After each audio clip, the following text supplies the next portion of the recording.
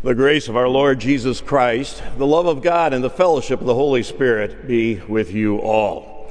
Okay, so there I was, someplace on the campus, and I was thinking about today's text, Luke 5, 1 to 11.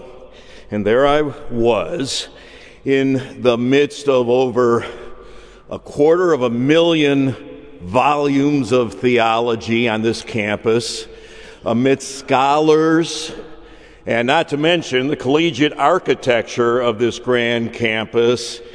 And in the midst of all that, something not intellectual hit me about this text. Of the 11 verses in this text, only two refer to Jesus' teaching. And it's only a passing reference. They make no mention of the content of what Jesus was saying. In verse 1, it says that the people on the shore were listening to the word of God.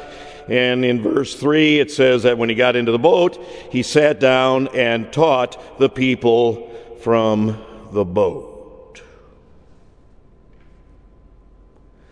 This is a story.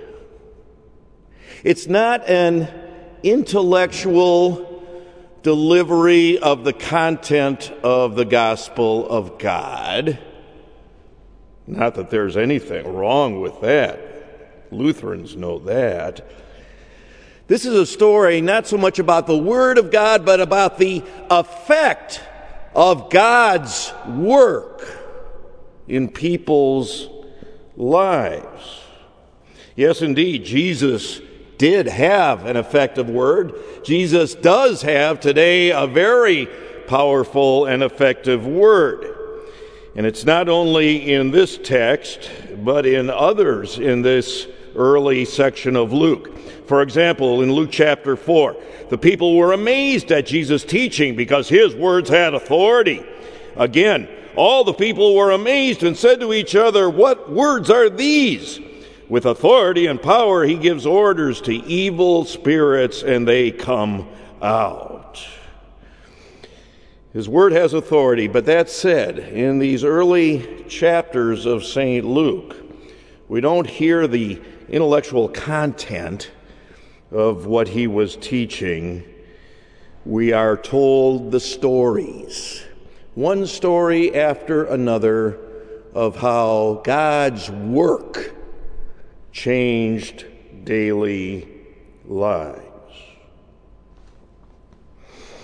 Now, being on this campus, doing what we do on this campus, reading, studying, teaching, lecturing, writing papers, we may be predisposed against communicating the gospel by stories. But I want you to listen to something.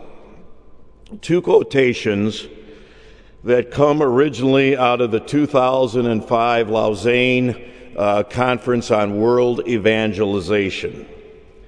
The first quotation from one of the papers presented at that conference says this, quote, "There are 4 billion oral communicators of the world, people who can't, don't, or won't take in new information or communicate by literate means." Do we resemble that remark? Oral communicators are found in every cultural group in the world, and they constitute approximately 2/3 of the world's population, yet we are not communicating the gospel effectively with them.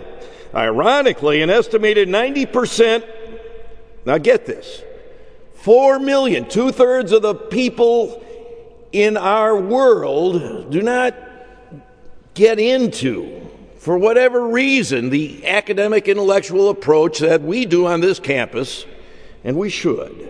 2/3 of the world people.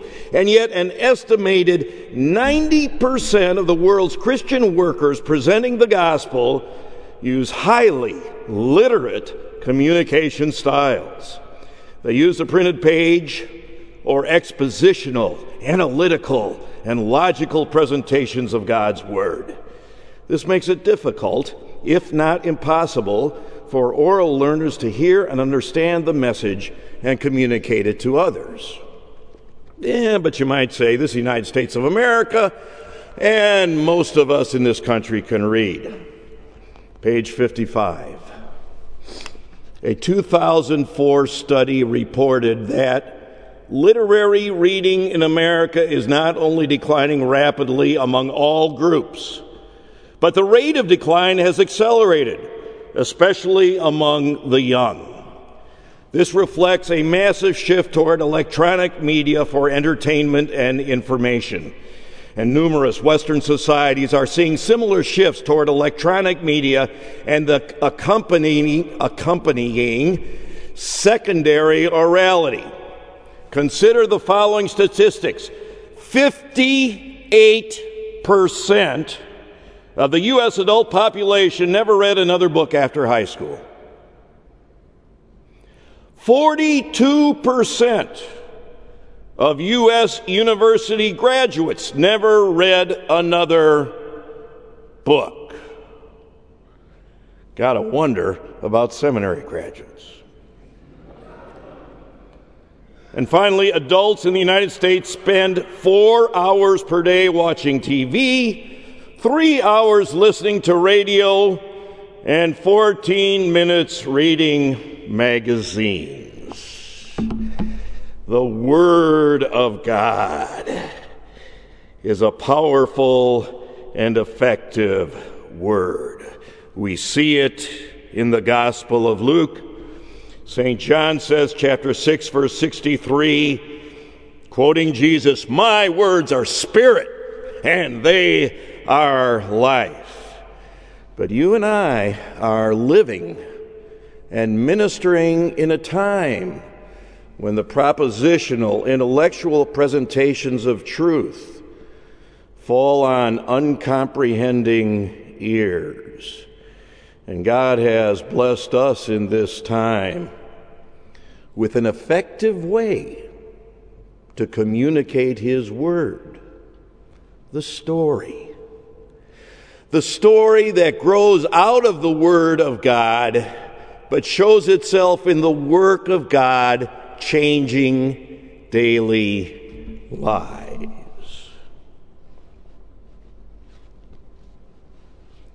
When Simon Peter saw this, he fell at Jesus' knees and said, "Go away from me, Lord, I am a sinful man."